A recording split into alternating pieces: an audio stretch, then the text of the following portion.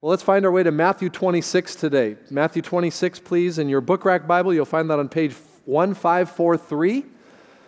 If you brought an outline in from outside, or maybe you have it on your smartphone right now with the Three Crosses app, find your way there. Let's get ready to learn some things in the Word of God. You know, we've been in the study of Matthew now for a couple of years, and Matthew's whole intent is to prove that Jesus is the King. That Jesus is the King, and that He's worthy of our worship. And this last week we started with what we know in the Gospel of Matthew as the Passion narratives.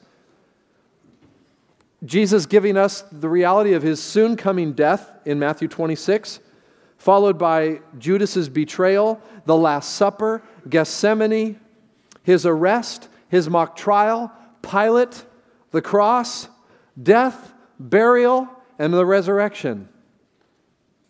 We're going to have several weeks, 9 weeks, in this amazing section of Scripture called the Passion Narratives, which is really what Matthew has wanted to bring us to all the way from the start. This is the main event. This is everything to Matthew, and it ought to be everything to us too.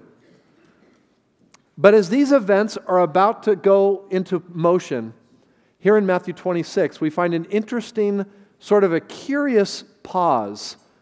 A pause, a calm before the storm. Jesus and His disciples are in a little village known as Bethany. And for Jesus, I like to see Bethany as His own Camp David, a place of rest before or after significant ministry outpouring. It was here in this little village, the village of Bethany, where a woman comes to the home of Simon, known as Simon the leper. And there, as he, Simon, is hosting a dinner in honor of Jesus, she breaks a jar of expensive perfume and pours it over His feet and head, using her hair to anoint Him. This is an act of unbelievable devotion. It's so intimate. It's beautiful. It's something today that I believe is going to help shape our own understanding of our relationship with Jesus and what it ought to be. So let's read the text and then see what it has for us today. Follow along, beginning in verse 6. While Jesus was in Bethany in the home of a man known as Simon the leper, a woman came to Him with an alabaster jar of very expensive perfume, which she poured on His head as He was reclining at the table. When the disciples saw this, they were indignant. "Why this waste?" they asked. "This perfume could have been sold at a high price and the money given to the poor." Aware of this, Jesus said to them, "Why are you bothering this woman? She has done a beautiful thing to me. The poor you will always have with you, but you will not always have me. Then when she poured this perfume on my body, she did it to prepare me for burial. I tell you the truth, wherever this gospel is preached throughout the world, what she has done will also be told in memory of her." All right, this is an amazing text, and like I said, this is all about the most beautiful, intimate, sacrificial act that we see really in the Gospels, this woman that comes to Jesus. And the big idea of this message is that extravagance toward Jesus always results from our devotion to Him. Extravagance toward Jesus is a result of our devotion to Him. And so we know right off the bat that there was a woman that was so incredibly devoted to Jesus. As we look at this text and we see this extravagant act of love being poured out upon Jesus, we observe some things. And I'm going to share with you specifically 3 observations that I make in this text that will help us understand what this means for us today. And I would like to place these 3 observations in what I'm calling cliche language, just so that we can understand a little bit of the tone of what's taking place in each of these movements. In verses 6 and 7, we observe first this woman who, I'm saying, broke the bank with one extravagant act of love. I mean, this woman breaks the bank. When we say you broke the bank about something, you gave it your all. You emptied your resources. You did everything you could to demonstrate just how much you love this person or how devoted you are to this person. It's a picture of love and complete devotion. And here's this woman in our text. We know from the other gospel writers exactly who she is. John reveals to us that this is Mary. John chapter 12 tells us this is Mary, along with her sister Martha and her brother Lazarus, who are all there in this dinner of honor, this night of honor given to Jesus by his very close friends in this Passion Week. And as we witness this woman pour out this act of devotion, this spontaneous act of extravagant love, we notice a couple of things, and I would like to highlight them. First, we notice that this is an act of faith on her part. Why is it an act of faith? Well, in the Old Testament, kings in Israel were always anointed as a sign of their true leadership or their true kingship. And Mary is anointing Jesus in this moment, preceding his passion as a statement of her faith in him as her true king. I mean, just like we just celebrated this amazing song that says, "That's my king," that's what Mary's doing here when she anoints Jesus. She's saying, "Jesus, you are my king. Jesus, you are who you say you are. Jesus, I believe that you are the Messiah." It's amazing what we do in devotion for Jesus when we really see him for who he is. And that's what this woman's doing. She's showing us all an act of faith. Jesus, I believe who you are. I believe you are who you say you are. Now let me just stop right here. Just ask yourself the question. Have you said that to Jesus? Jesus, I believe you are who you say you are. Some of us perhaps here haven't done that. We're kind of riding the shirt tails of other people who believe he is who he says he is, but we haven't come to that place where we say, Jesus, you are who you say you are. That can happen today. Secondly, it's not only an act of faith, it's an act of sacrifice. Oh my goodness, is it? Mary takes this precious vial of perfume that is worth more than a year's wages, the other gospel writers tell us, and she pours it out. I mean, I don't know, had she been saving her entire lifetime this special vial of beautiful perfume, pure nard, as the other gospel writers show us, and this very costly vial that she brought into the presence of Jesus, and there she breaks the vial and dumps it out, pours it out on him. Think about just for a minute, if this represents an entire year's wage, can you see yourself taking an entire year's wage in one extravagant act of worship to the Lord Jesus Christ? Think about that. How much do you make a year? 50,000, 60,000, 80,000, 100,000.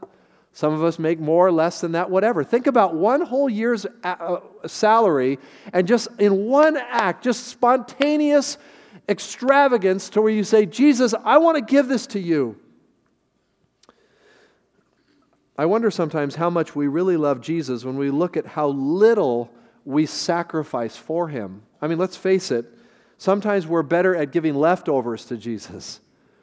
I mean, let's see how we're doing at the end of the month, and if at the end of the month we're okay, well, then we'll give a little bit of our money to the Lord. Or let's see how we do with time this week. It's going to be a busy week, and if we get just a little time at the end of the week, maybe we can do something for the ministry. Or I would like to do that ministry activity, but I don't know if I've got time. I'm going to have to budget my time, and if I get a little time, maybe I'll give it to the Lord. We're good at re-gifting things that God gives to us. We're good at giving Him the leftovers of our life. Recently, a dear friend of mine sent a video clip of Francis Chan, who you maybe know of Francis Chan. He does quite a bit of public speaking. He's a former senior pastor at a church in Los Angeles, but I think about 5 years ago, he came to the Bay Area. He actually has a ministry now in San Francisco. He works with the marginalized. He works down in the Tenderloin. They have an amazing kind of backdoor, side door ministry, gospel work. And I don't know where he was speaking, where this clip is shown, but it illustrates for us so often how we give what isn't the best to the Lord. And I thought it would be a fun way for us. It's humorous, but it also very poignant in its meaning to just watch this 2-minute clip of Francis Chan. Let's watch. Francis, you know, I brought some chicken with me, okay? But this is what we do, okay? Whether it's our time or our finances, let's say this is our finances. We go, oh, Lord, thank you. And what do? We go, well, I got to pay my mortgage. And we think, Oh, I got my car payment. I got to pay for that. I started thinking, got to eat. Got to have life insurance. I got to have retirement, cable TV,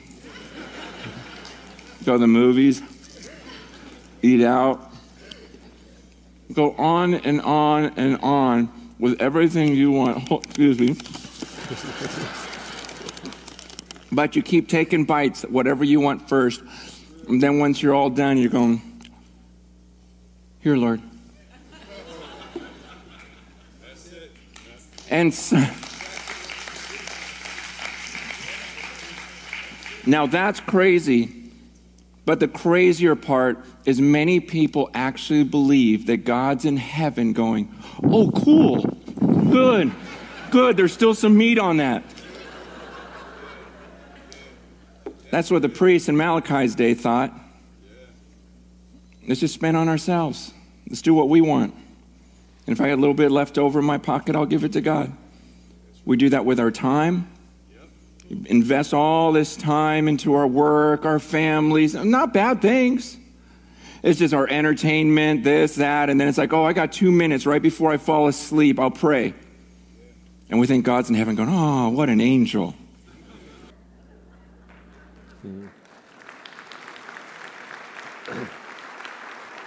You know, since I saw that clip, I can't get that image out of my mind, especially when I eat chicken, you know. But, I mean, let's be honest. We play it so safe with what we give to God, don't we?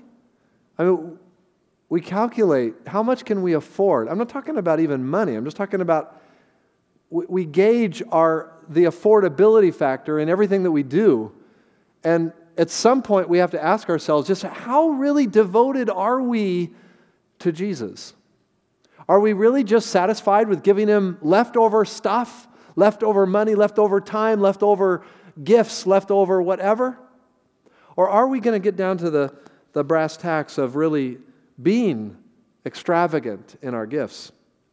I'm reminded of the guy that called his girlfriend on the phone, and he says, darling, I love you so much. I would climb the highest mountain for you. I would swim the deepest river for you. I would fight a jungle full of lions for you. I love you so much. And if it doesn't rain tonight, I'm going to come over and see you. That's a cheap commitment. I mean, it's words, but it doesn't really factor into the way we live our lives. When we observe Mary, we observe her breaking the bank on her devotion to God. And for any of you that might be new to Three Crosses, again, when I reference that cliche, I'm not talking about money. I'm talking about the fact that we pour out our lives, that we give what's precious to us. And the reason we give what's precious to us is because we love Jesus. This is an act of faith. You are my king. This is an act of sacrifice. I'm giving it all. And this is also an act of worship. Write that down. This is an act of worship. If there was a posture that Mary knew well, it's the posture of worship. Mary was always sitting at Jesus' feet. You remember in the other gospel writers where Mary is at Jesus' feet and Martha's busy making a meal for Jesus and cleaning up around the house, and Martha comes to Jesus and says, doesn't it bother you that my sister Mary isn't helping me? And Jesus says to Martha at that time, He says, Mary's chosen the better part. It will not be taken from her. It's as if Jesus says, look, I appreciate all you're doing for me in cooking the meal, and that's great. Jesus didn't put Martha down, but He says, you know what I really love? I love it when my children sit at my feet. I love it when they worship me with all their heart. You see, what Mary was doing in this moment and what she seemed to always be doing when we see her in the Scripture is that she was listening. Mary was a listener. She was attentive to the Master's voice.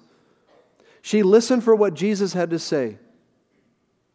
And here, this is what Jesus reminds us of when He sees Mary coming, and she comes before Him, and she expresses such intimacy with Jesus. She breaks this vial and she pours it out, the Bible says in the other gospel writers, on His head and down to His feet, and uses her hair to anoint.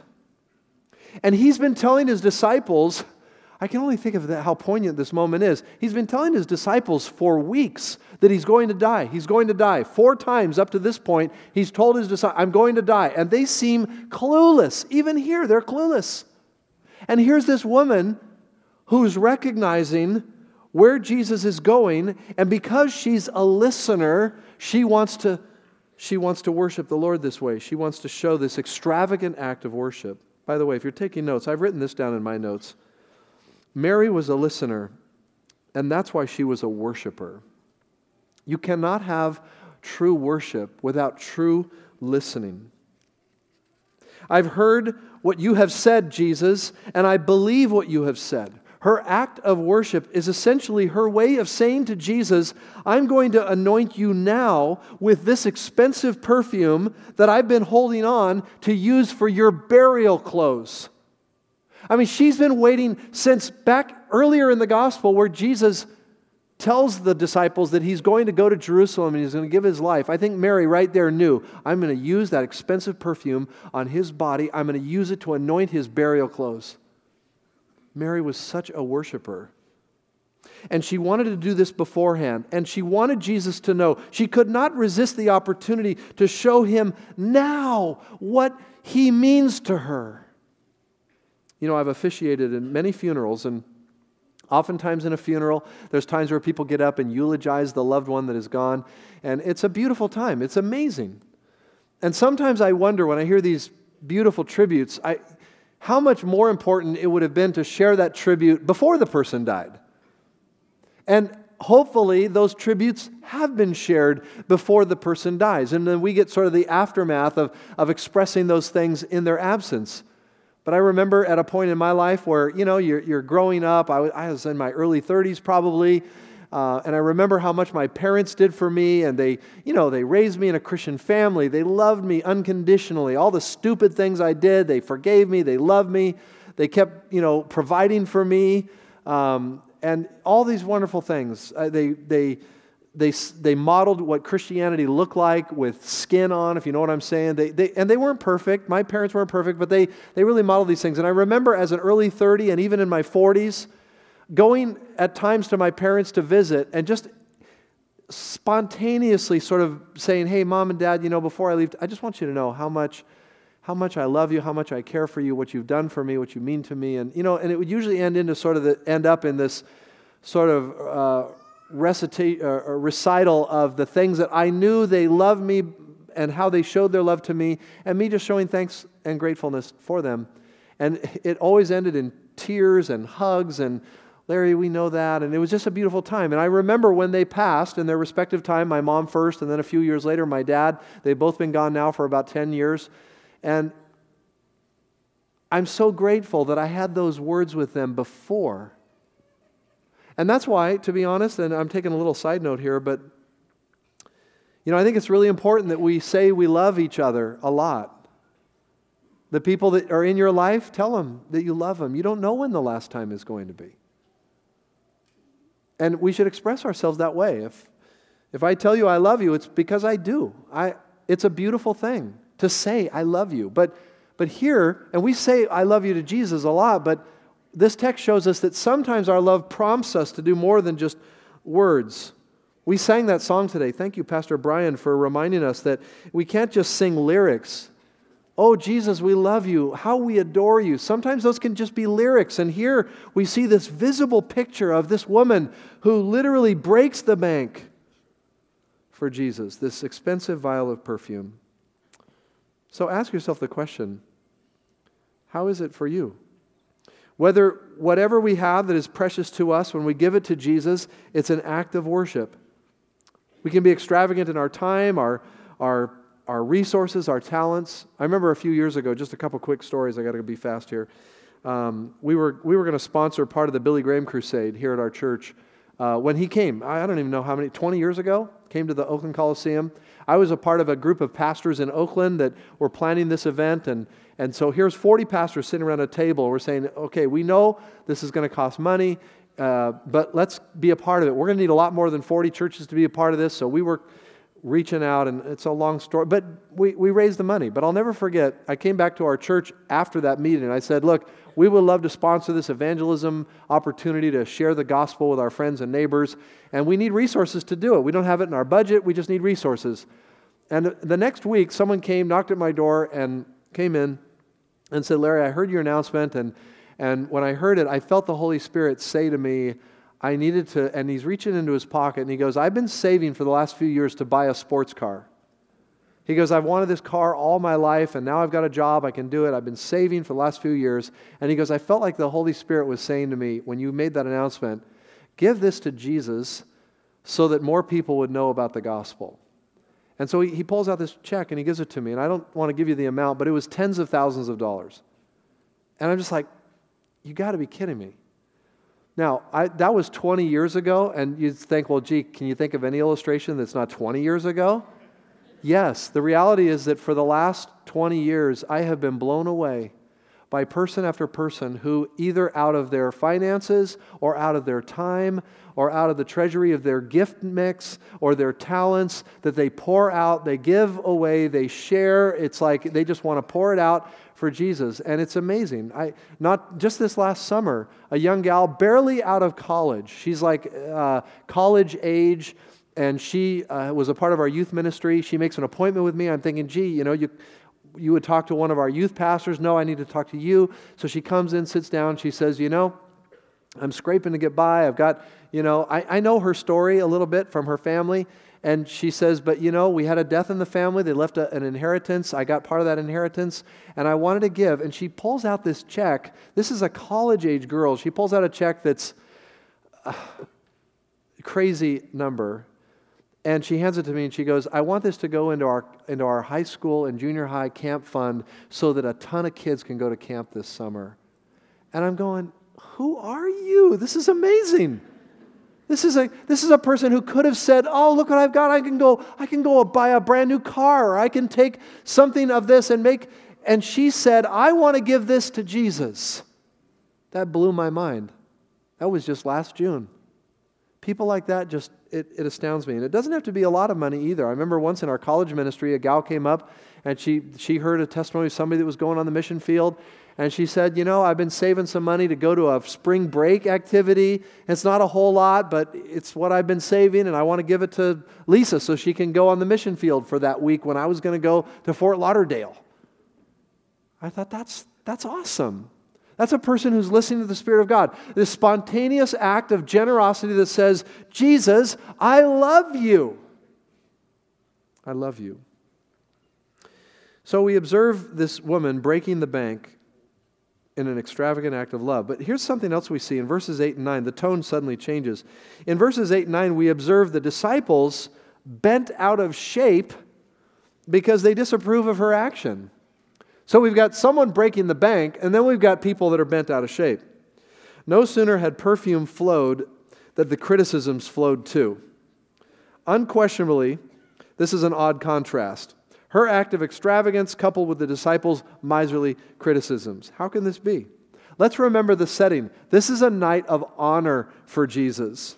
Doesn't it make sense that a night of honor would deserve acts of honor and acts of devotion?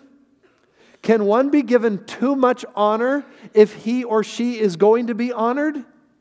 I mean, would anyone, if you went to a party where there's someone that's going to be honored and someone does some lavish act of devotion that says, we want to honor you this way, would there be anybody say, hey, that's a little too much honor?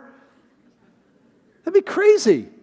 If you're going to honor somebody, honor them the best way you can. Now, the reason why the disciples are a little bit miffed at this, I'm going to offer two reasons why. Number one, extravagance often looks wasteful. Extravagance often looks wasteful. To people who like to hold on to what they value, acts of extravagance tend to look wasteful. They just look wasteful. They look like they're useless. They appear senseless. I know a young woman who believes she's called to the mission field.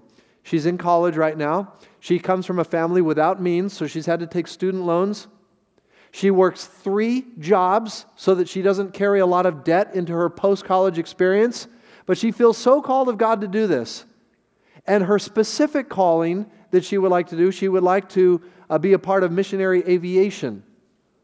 And so it's a thin niche, but she feels called by God to do it. She's passionate about it. She's doing everything she can to get there. She's volunteering in air aviation places, airstrips and little airports and things, just so she can be around aircraft. And she's working it hard. And we've done a little bit to help her along the way. But I know through her letters and through the things that she's shared that there are people in her life that think that she's absolutely crazy.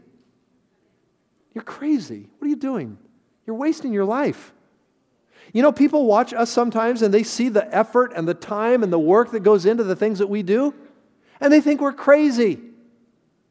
I heard someone recently say, I know that you've got that group at the church, they go out under freeway overpasses a couple times a month, they bring food. Those people are crazy. People look at what we do sometimes and they think we're crazy. The time, the effort, the energy, the money, whatever it is that we put in. They think we're wasting our life. I worked in high school ministry and college ministry, and I don't know how many times kids came to me and said, my parents think I'm crazy because I'm serving God. They want me to get straight A's in school. They want me to go to the best college so I can do the best blah, blah, blah, blah, blah, blah. And I want to serve God. Yeah, I'm going to get a job, but I want to serve God. I give time, and there's this tension that's going on. And there are some times where people tell us, you're crazy for what you do. You're doing too much. And by the way, for people that look at extravagance as wasteful, here's what's at the bottom line. Usually it goes something like this. Look, you're doing too much for Jesus because you're doing more than I'm doing for Jesus. See, that's where the rub comes. And it gets a little bit tense. But nothing given to Jesus, time, treasure, talents, is a waste, no matter how much it is. If given to Jesus with the right motive, it pleases Him. It's the right thing to do. In fact, verse 10, He loves it.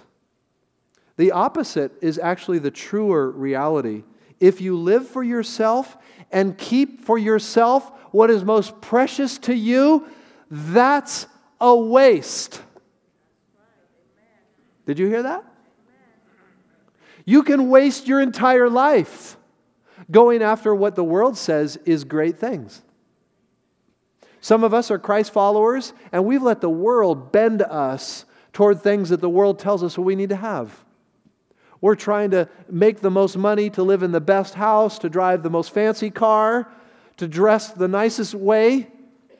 And we're building all that stuff in our life. And we say we're Christ followers, and I'm not saying we aren't, but we're trying to do all the stuff that the world tells us that we ought to do. And in the meanwhile, we're not serving the kingdom. We're not serving Christ. We're not helping others. We're not outside of ourselves. And I'm not trying to throw a bunch of guilt, because I see this in my life too. I'm a safe guy out sometimes. And Jesus here is commending this amazing woman. It's a waste when you don't give what's precious to Jesus. That's a waste. A second thing that's going on here is that criticism often disguises something more insidious. And what's more insidious here is that there's a voice going behind the scene here. And John's gospel gives us a little more detail. Judas, one of the disciples, John tells us, loved to put his hand in the money box. You know what that tells us about Judas? He was a deceiver. And isn't that amazing, the love of Jesus, that He would have a deceiver in His own ranks? I think that that's amazing.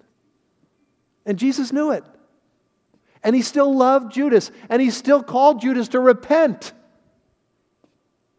And even on the night that Jesus was betrayed, which we'll see in a little while, Jesus still loved Judas.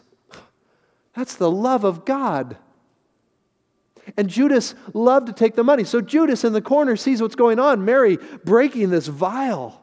And Judas, you can just see him rub one of the shoulders of the disciples. You see that? Whoa. We could have used that. We could have used that for the poor. Listen, it's easy to shake off what's truly spiritual under the pretense of something that looks spiritual. Judas wanted to rob Mary of her joy under pretense that there could have been something else used. He says, in essence, we should have used what she gave to Jesus for something even better. Question: who's better or more worthy than Jesus? Do you follow? Some of us have our ears a little too tuned to the critic's voice. What will our boss think? What will our girlfriend think? What will our boyfriend think? What will our family think? What will our neighbors think? Who cares what they think? If you're going to do it for Jesus and you feel that this is what God wants you to do, then do it because He loves it. Now, I understand, if you're married and you decide you're going to break the bank and do some extravagant gift for Jesus and His work, you better talk that over with your spouse. I get that. Well, Jesus told me to do it. Well, if Jesus told you to do it, He'll tell your spouse to do it too with you. Sometimes there's friction there. I wish we had a little more time to unpack that, but we don't. The point I'm trying to make to you is that Judas was not interested in the poor, and the disciples were really not interested in the poor. They were just a little miffed that someone was giving a little more honor to Jesus than they were giving to Him in that moment. Which brings me to the last little thing here that we want to see. Finally, we observe Jesus, here's the last little cliche moment, begging to differ on how the disciples interpreted what's really going on. Notice there's a rebuke. Why are you bothering this woman? Then there's an affirmation. She has done a beautiful thing to me. I can only imagine Mary just smiling, looking up at the face of Jesus. Thank you, Jesus. Thank you for knowing my heart. Thank you for knowing what I was doing. Jesus accepted it. He welcomed this treasure of love. And He says, look at verse 12, when she poured this perfume on my body, she did it to prepare me for burial. And I wonder if He didn't look at the disciples like, you guys still don't even get it, do you? I'm going to die for you. And she, knowing I'm going to die, anoints my body beforehand. A couple of teaching points that are really important at this point. Some people look at what Jesus is saying here as to assume that He means that the poor don't really matter. When He says, the poor will always be with you, but you will not always have me. Is Jesus pushing the poor aside? No. In fact, Jesus is quoting an Old Testament command. Deuteronomy 15:11 says, there will always be poor people in the land. Therefore, I command you to be open-handed toward your brothers and toward the poor and needy in your land. It's a command. When Jesus said the poor you will always have with you, Jesus was saying, don't forget Deuteronomy 15:11. I love the poor, so don't ignore them. In fact, if you're putting this into a principle, write this down. There are opportunities every day to do good for others who need help. So do good whenever you can. That's what Jesus is saying.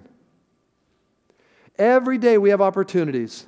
We can do kind acts of gestures of kindness. We can love people simply. We can take a moment with somebody. We can share our resources with somebody. We can reach out to somebody. But Jesus is also saying, look, I'm not always going to be here. And so here's what I see Jesus teaching His disciples. There are opportunities that inspire us to be extravagant in our demonstration of love for Christ. There are opportunities. And when those opportunities come, we need to take them. Our assignment this week, here's the assignment, your homework, my homework, is this week, every day, look for an opportunity to do good wherever you can and to keep your eyes and ears open for something that might demonstrate extravagance in that moment. I think of so many people in our ministry who have echoed these sentiments. I talked to someone who came out of our Cross Streets ministry a while back. Got into the Salvation Army program. Their life turned around. Beautiful story. And I remember them telling us that their first expression, in fact, they came up and shared their story. This was a while back.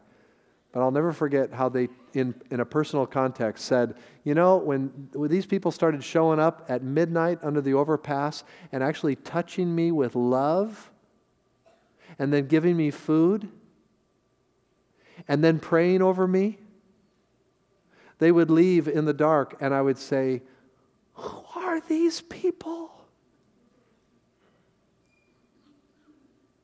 And those people, I'm sure, didn't think that their act was anything of extravagance. But they were doing it for Jesus. When we do something, I've got things. I remember another story. A lady in our college ministry, there was a young man who had a terrible accident while skiing. And his family were not Christians, and his mother, single mother, lived in a little apartment down San Leandro, and our church just poured out resources and helped her and helped him. And I remember one day she was telling me after she had given her heart to Christ, she said, I just couldn't help but to think about why all this love was being poured out on me. And those stories are just over and over and over and over again because of you. Because of you knowing a need, because of you knowing some opportunity.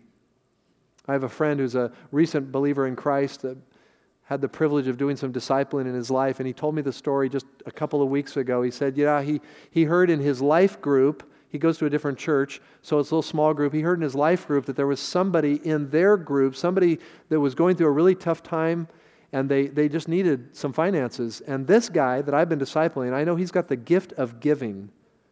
Because as soon as he heard that, he said, and he's got a family, it's not like he has a ton of money. But he said, the Lord put it on my heart. He's telling me the story. Not to get any kind of anything, but it was a part of another discussion. But he said, I just felt led I should do this. And he went and he anonymously gave this gift.